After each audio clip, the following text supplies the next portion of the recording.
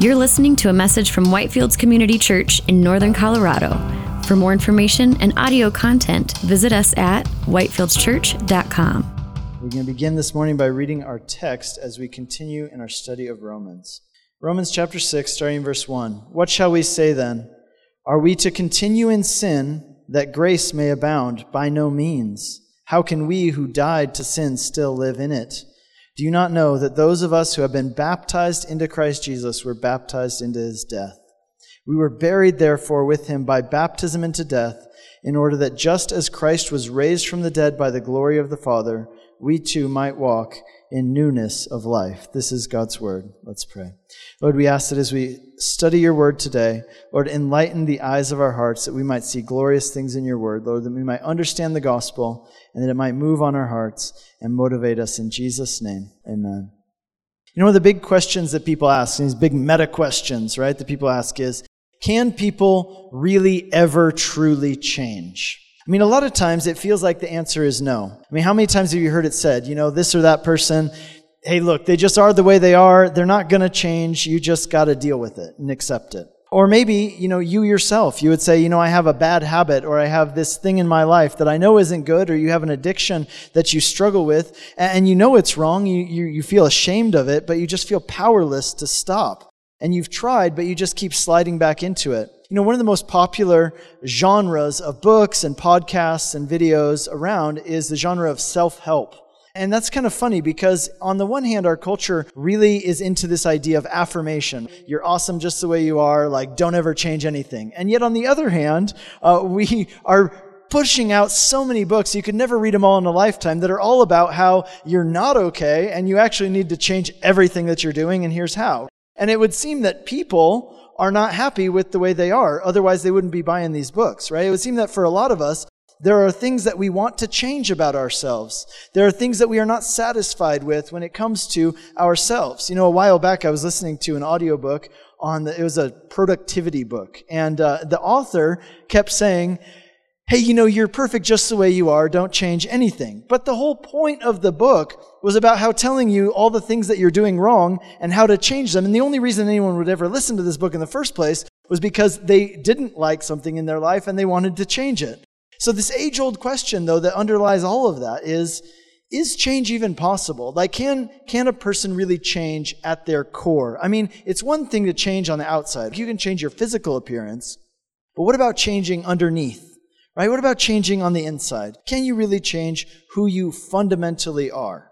Or what about those habits and those attitudes, those stubborn, persistent sins which are part of your life? Is that just who you are? Is that just the way it's always going to be? Or is it actually possible to really experience deep and lasting change at the very core of who you are? And if so, how does that change come about? So those are the questions that Romans chapter 6 is dealing with specifically. And it gives us a message of incredible hope. I want you to see that today, because here's what it tells us. Yes, a person can change. You can change. And the way that change happens is by God's grace coming into your life as you embrace the gospel. So let me give you a recap. Up until this point, in the letter to the Romans, Paul has shown us two things. He's shown us why we need the gospel, and he's shown us how the gospel works, how the gospel saves us. He started out in chapters 1 through 3 telling us why we need the gospel. He said, the reason is because we are unrighteous, but God is righteous, and God's judgment is coming upon all unrighteousness. Then in the second half of chapter 3 and into chapter 5, he talked about how the gospel works. How does the gospel actually save us? And he showed us that we are justified. In other words, we're made right with God, not by what we do, but by what Jesus did for us, and we receive that by faith. Then in chapter 5, he answered that question of like, hey, how can it be that the actions of one man are able to save all people? How does that work? So now we come to chapter 6. And from chapter 6 through chapter 8, Paul is now going to be talking about the implications of the gospel for our lives. The implications of the gospel for our lives. Like what does this mean for us practically? These truths that we've been talking about, what do they mean for us practically? Not just in heaven someday in the future, but how do they work out for us on like a Tuesday at work or at home on a Saturday? Like, how does the stuff that we talk about on Sundays affect our Mondays? And now what we've seen so far up through chapter 5 is that what makes Christianity unique What sets Christianity apart from every other religion, every other philosophy that exists in the world is the message of grace. This is what differentiates Christianity from every other thought system, belief system, religion. Grace. Grace can be defined as a gift. A gift is not something that you earn. It's not something that you deserve. It's something that someone gives you simply because they want to. And whereas every other religion and every other philosophy in the world says, if you want to be right with God, well, here's a laundry list of things that you need to do. And if you try hard enough and you do enough and you work hard enough and you do it well enough, then maybe you can earn favor with God and maybe you can work your way up to God. But Christianity says something completely different. Christianity gives us a higher view of God and a higher view of sin than any other religion. It says that God is so great and your sin and my sin is so serious that it would be impossible for us to ever work our way up to Him.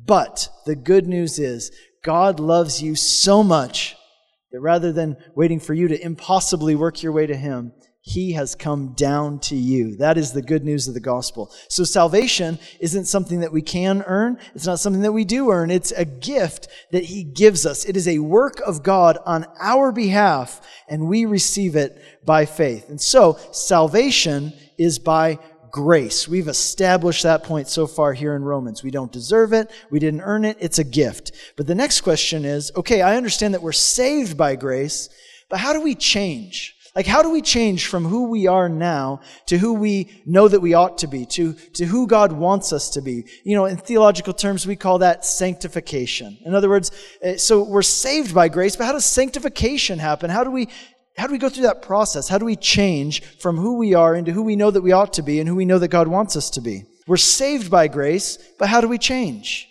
How does that change happen practically? And what Paul says here in Romans chapter 6 is that the way that change takes place in our lives is also by the work of God's grace. It is an act of God, but we have a role to play in the process as well. And that's what we're going to talk about today. There are three big issues that are addressed here in the first 14 verses of Romans chapter 6. And we're going to look at those. So first, in verse 1, we're going to see the problem with grace is, then from verses 2 through 11, we're going to see the question, can a tiger change its stripes? And finally, from verses 12 through 14, we're going to talk about how to live as a free person. Okay, so let's begin by talking about the problem with grace. In verse 1, Paul says, what shall we say then? Should we continue in sin so that grace may abound?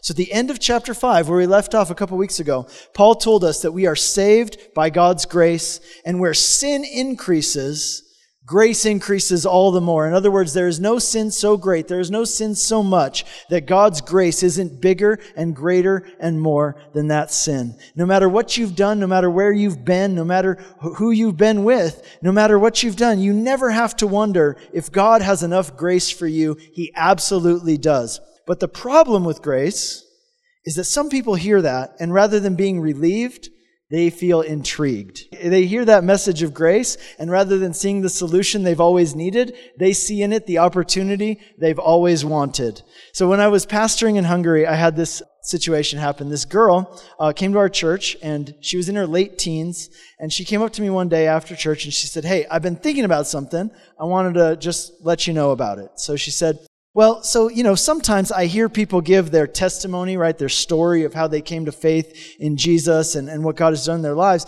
And, a lot of these testimonies I hear that are really powerful, they involve people like, they were on drugs, and they were homeless, and they shot drugs in their eyeballs, and they went and partied, and they did everybody in town. And they were doing all these things, and they were in all this really bad stuff, and then God saved them out of it.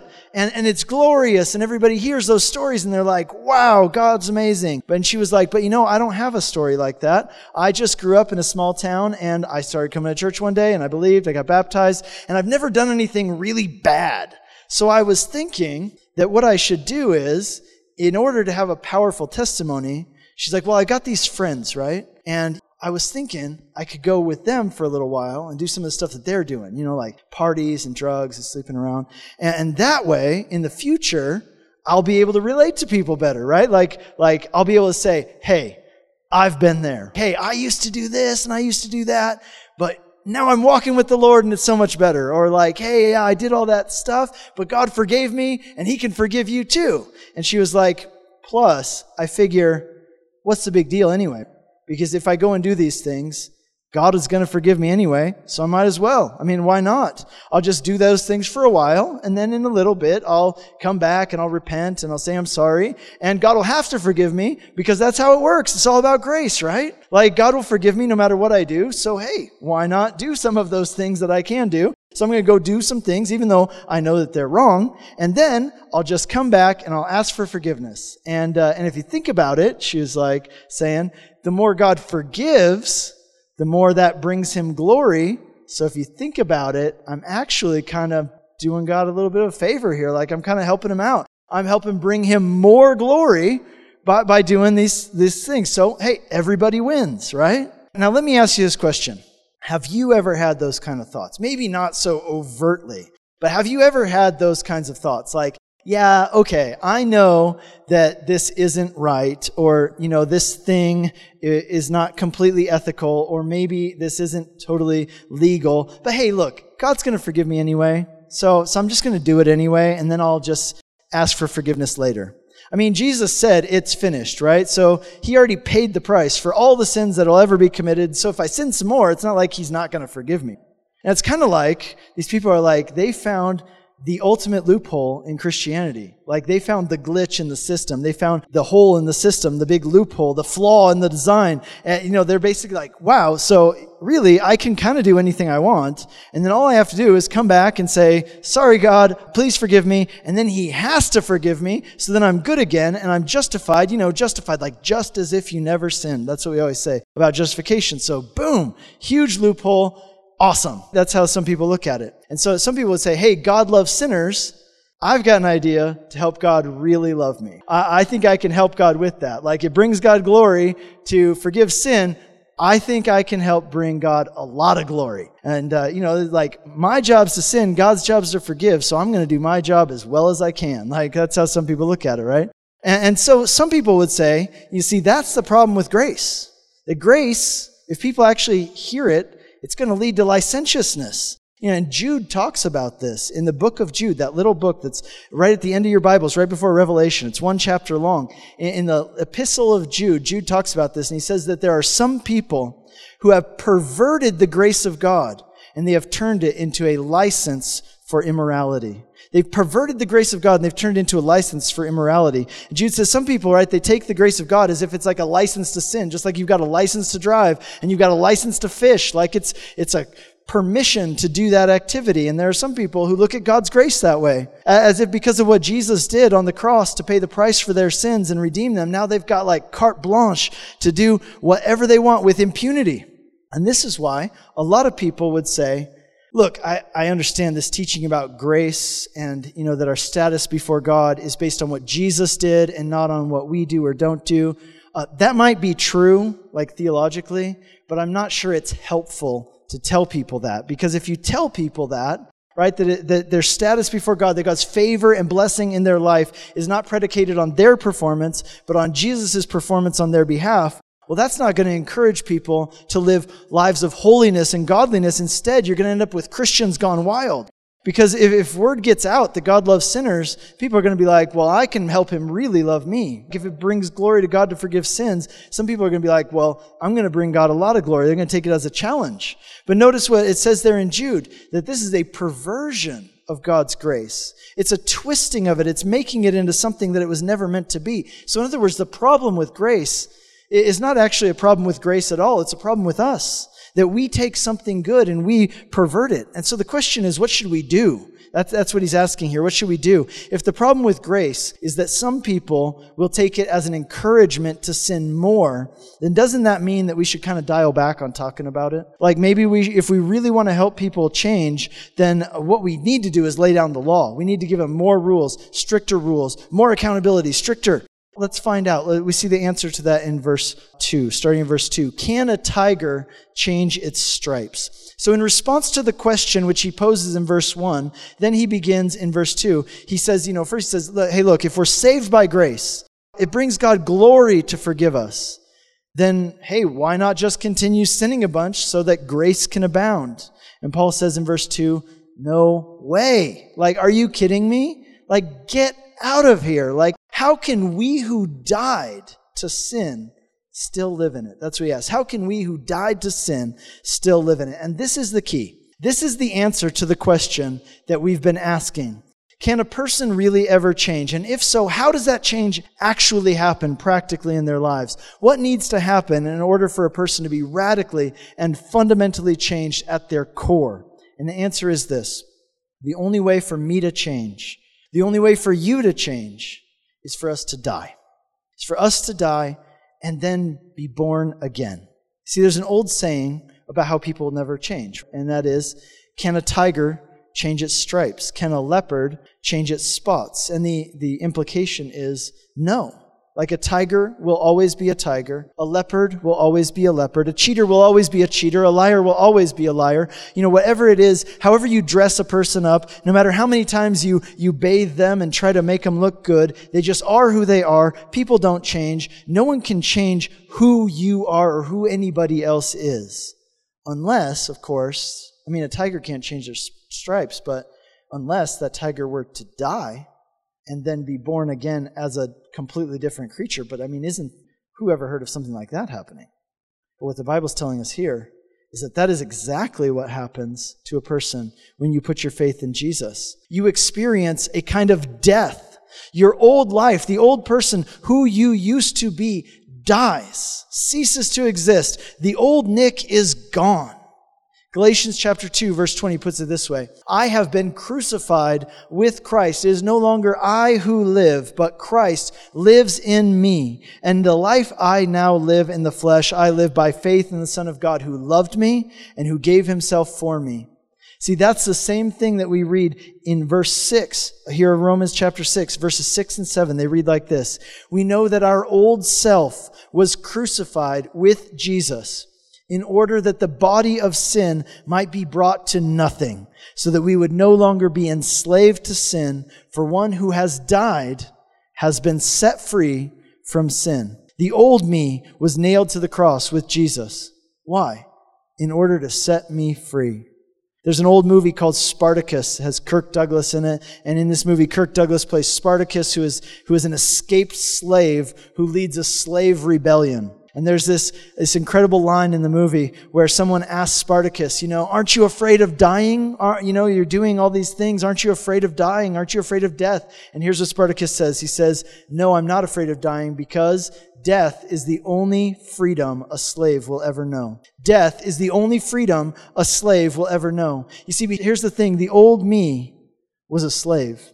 I was a slave to sin. There were things in my life that had mastery over me. And that's true of each of us, all of us. If you look down at verse 16 of chapter 6, here's what it says. It says that our relationship to sin it wasn't something we dabbled in. It wasn't a little hobby we had. We were enslaved to it. We were slaves to sin. We're in bondage to it. We're not free people just doing whatever we want. We are in bondage. We are slaves to sin. We are not free. But the good news, the great news of the gospel is that by the grace of God in Christ, we have died and been raised to new life. And the death of the old person means that we are now free from the slavery that we were in. We're free from that bondage, that obligation that we were in. If you have died, you're no longer a slave.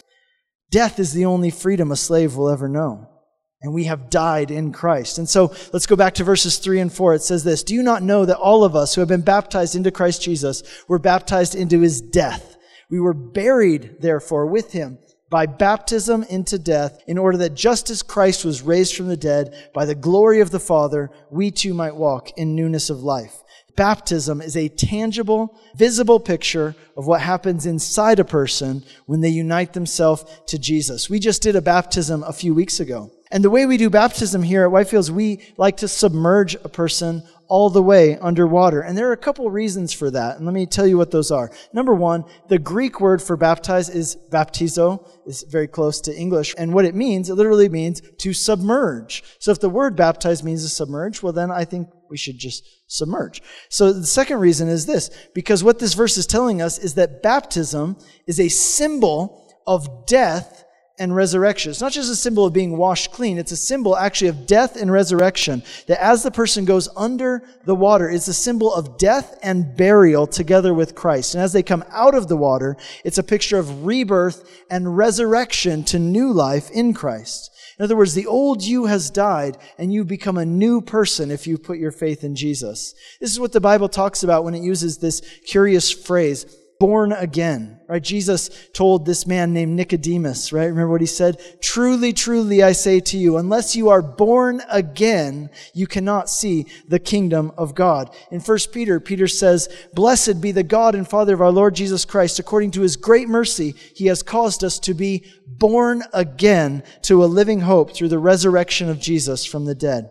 And the idea is this, that when you put your faith in the gospel, the good news of what Jesus did for you, something radical takes place inside of you. You experience death and rebirth. 2 Corinthians chapter 5 puts it this way. It says, therefore, if anyone is in Christ, they are a new creation. The old has gone. Behold, the new has come. The idea of a new creation, it means that you are a new creature. You have a new identity. And as a new creature, another part of that is that you have new desires, right? Like a sheep is a very different creature than a pig. And a sheep desires completely different things than a pig desires. They crave different things. They live for different things. And in the same way, we have become new creatures through this death and rebirth that we've experienced in Christ. And as a result, we have fundamentally different desires than we did before. There's an interesting thing that we read in 1 John, the little short letter of 1 John. I'm going to read you two verses. Number one, it starts in chapter 3, verse 9. John says this, no one who has been born of God makes a practice of sinning, for God's seed abides in him, and he cannot keep on sinning because he has been born of God. So he's saying that if a person's been born of God, they don't go on sinning. Right? That's what Paul asked. Should we go on sinning? By no means, if we've been born again. Now, that doesn't mean that you will never, if you become a Christian, that you will never struggle with sin again, or you'll never sin again, or even that you will never struggle with habitual sin. Because here's what it says in another part of that same letter. 1 John, he says this, if we say that we have no sin, we deceive ourselves and the truth is not in us. So what he's saying is that a person who's become a Christian, it's not saying that you will never struggle with sin, nor is it saying that you will never even struggle with habitual sin ever again. But what it means is that at your very core of who you are, a change has taken place. The new you, the new true you, desires, lives for, wants to please God, and wants to live a holy life of following Him. It's kind of like that analogy, right? Like a pig and a sheep. They're very different creatures.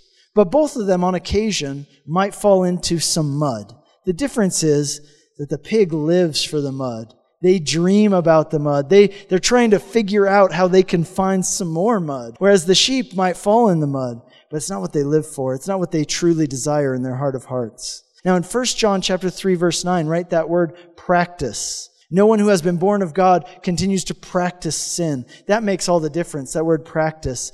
You can think of it like practicing your golf swing or like practicing the guitar, right? Like you wake up in the morning and you look yourself in the mirror and you're like, you're going to do even better today than you did yesterday, right? Like you want to do it better. You want to do it really well. That's the idea of practicing sin.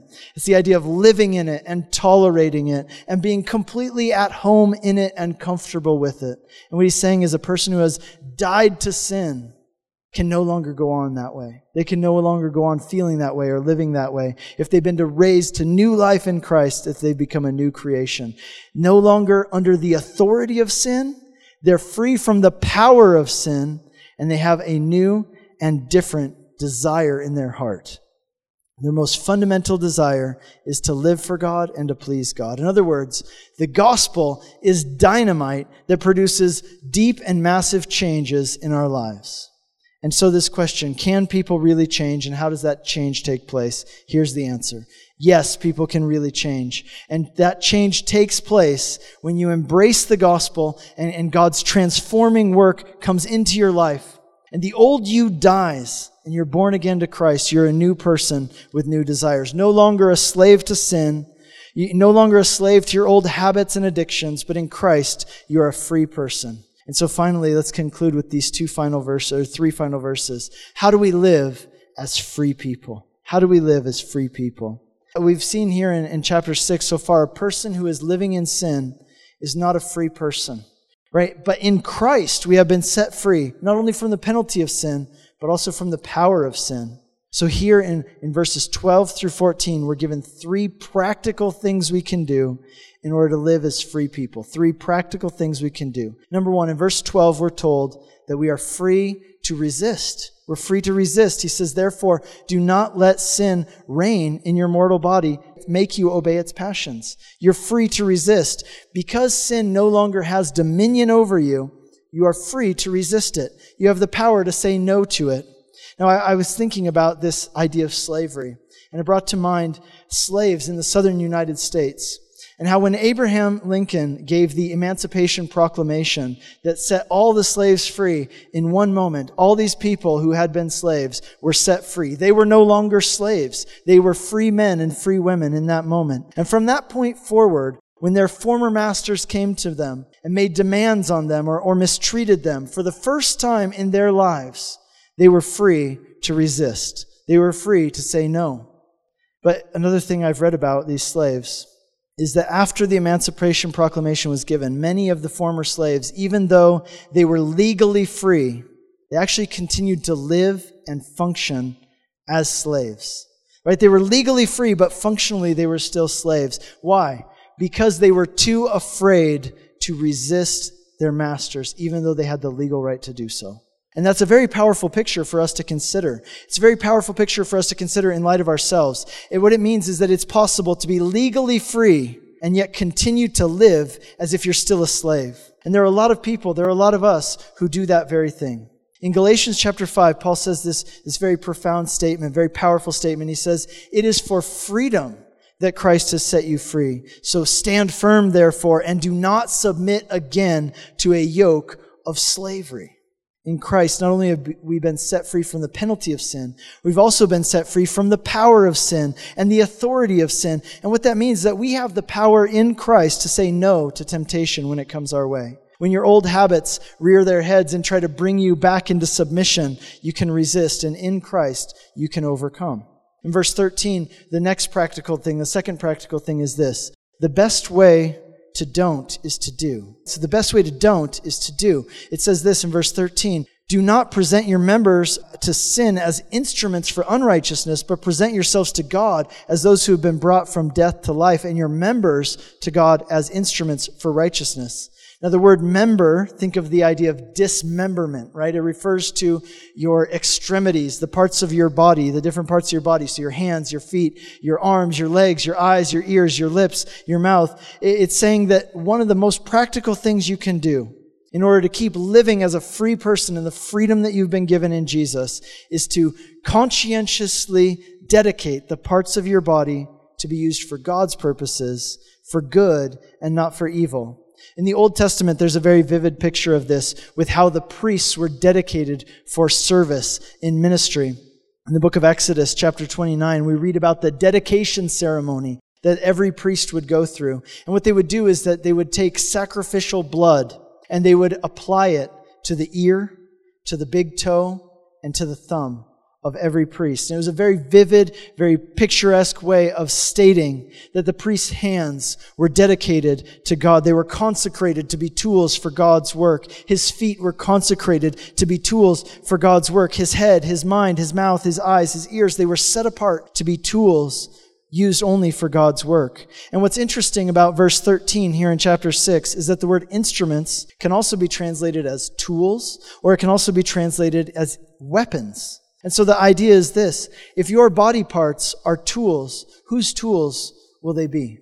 Whose tools will they be? And what do you want them to be used for? Do you want them to be used for God's work or for the enemy's work? If the parts of your body are weapons, then whose side do you want them to be used for in this spiritual battle that we're in? And here in chapter 13, we get this picture of being proactive rather than reactive. Proactive rather than reactive. Rather than just waiting for temptation to come your way and then trying as hard as you can to resist it. Instead, what you're saying is, before the temptation comes, I'm going to keep my hands and my feet, my eyes and my ears, I'm going to keep them busy, dedicated to the work of the Lord. I recently read a book about habits, right? And what it said is that habits are extremely difficult to overcome because they create pathways in your brain. And unless you replace a habit with another habit, it's not very likely that you'll ever overcome it. And so the idea here is that rather than focusing all your attention on trying hard to quit certain sinful habits, the best thing you can do is be proactive and to do in order to don't, right? In other words,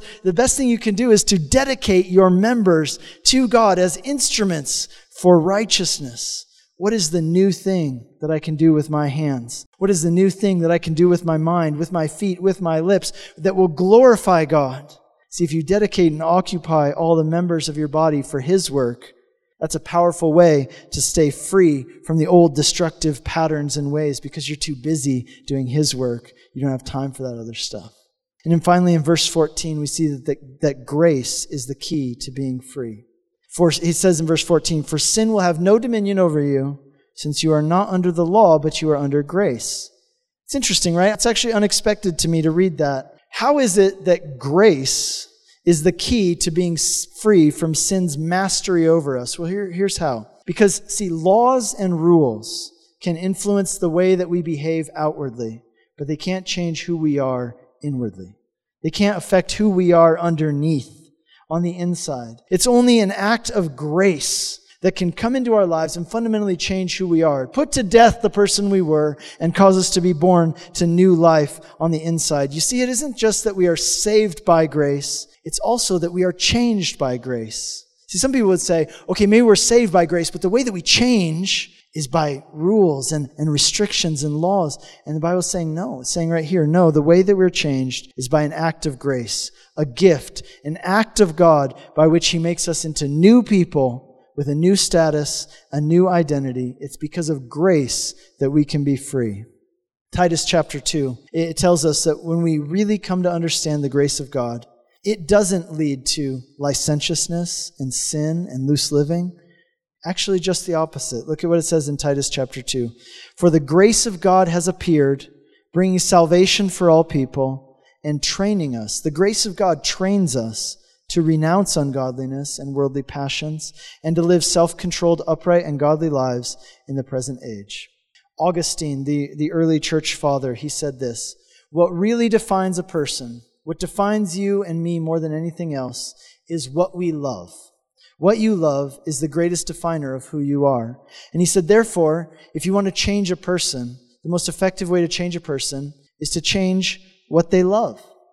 And what happens with the grace of God is that as you fix your eyes on Jesus, as you see Him who gave up His throne and laid down His crown, He laid down a crown of glory and He took up a crown of thorns so that you could receive a crown yourself. So in order to be, so that He could save you. If you look at Him who took the storm of God's wrath in order to rescue you, as you see Him who gave up His life in order to give you life, as you consider God's grace to you, you are changed and transformed, and you will see God's grace not as a license to sin, but as the basis for a life of worship and devotion to Him. Amen? Would you please stand with me and let's pray. Lord, we thank You for Your grace in our lives. Thank You, Lord, that Your grace has come into our lives, bringing salvation to us. Lord, we pray for those things in our lives that we struggle with, those old habits, the old ways, the things that we know, Lord, aren't pleasing to You. Lord, would You help us to live in this freedom that has been given to us in Jesus. Help us to live and walk as free people and to walk in newness of life. Lord, I pray for anybody here who says, you know what, I haven't experienced that. I've never experienced that thing You're talking about, where you die to who you were and are raised to new life in Christ. Lord, I pray if there's anyone in here who would say that even now as we are praying, that they would step across that line, that they would put down their yes and say, yes, Jesus, I receive this gift of Your grace. I receive what You did for me on the cross, where You took my sins upon Yourself. I receive this resurrection life that You desire to give me. Lord, I pray that all of us in here today, whether we've received it 500 times or whether this is the first time, that today we would say, yes, Lord, we receive the gospel, we receive Your grace, and we use grace as the basis for a life of dedication to You. And we pray that in Jesus' name. Amen. You've been listening to a message from Whitefields Community Church in Northern Colorado. For more information and audio content, visit us at whitefieldschurch.com.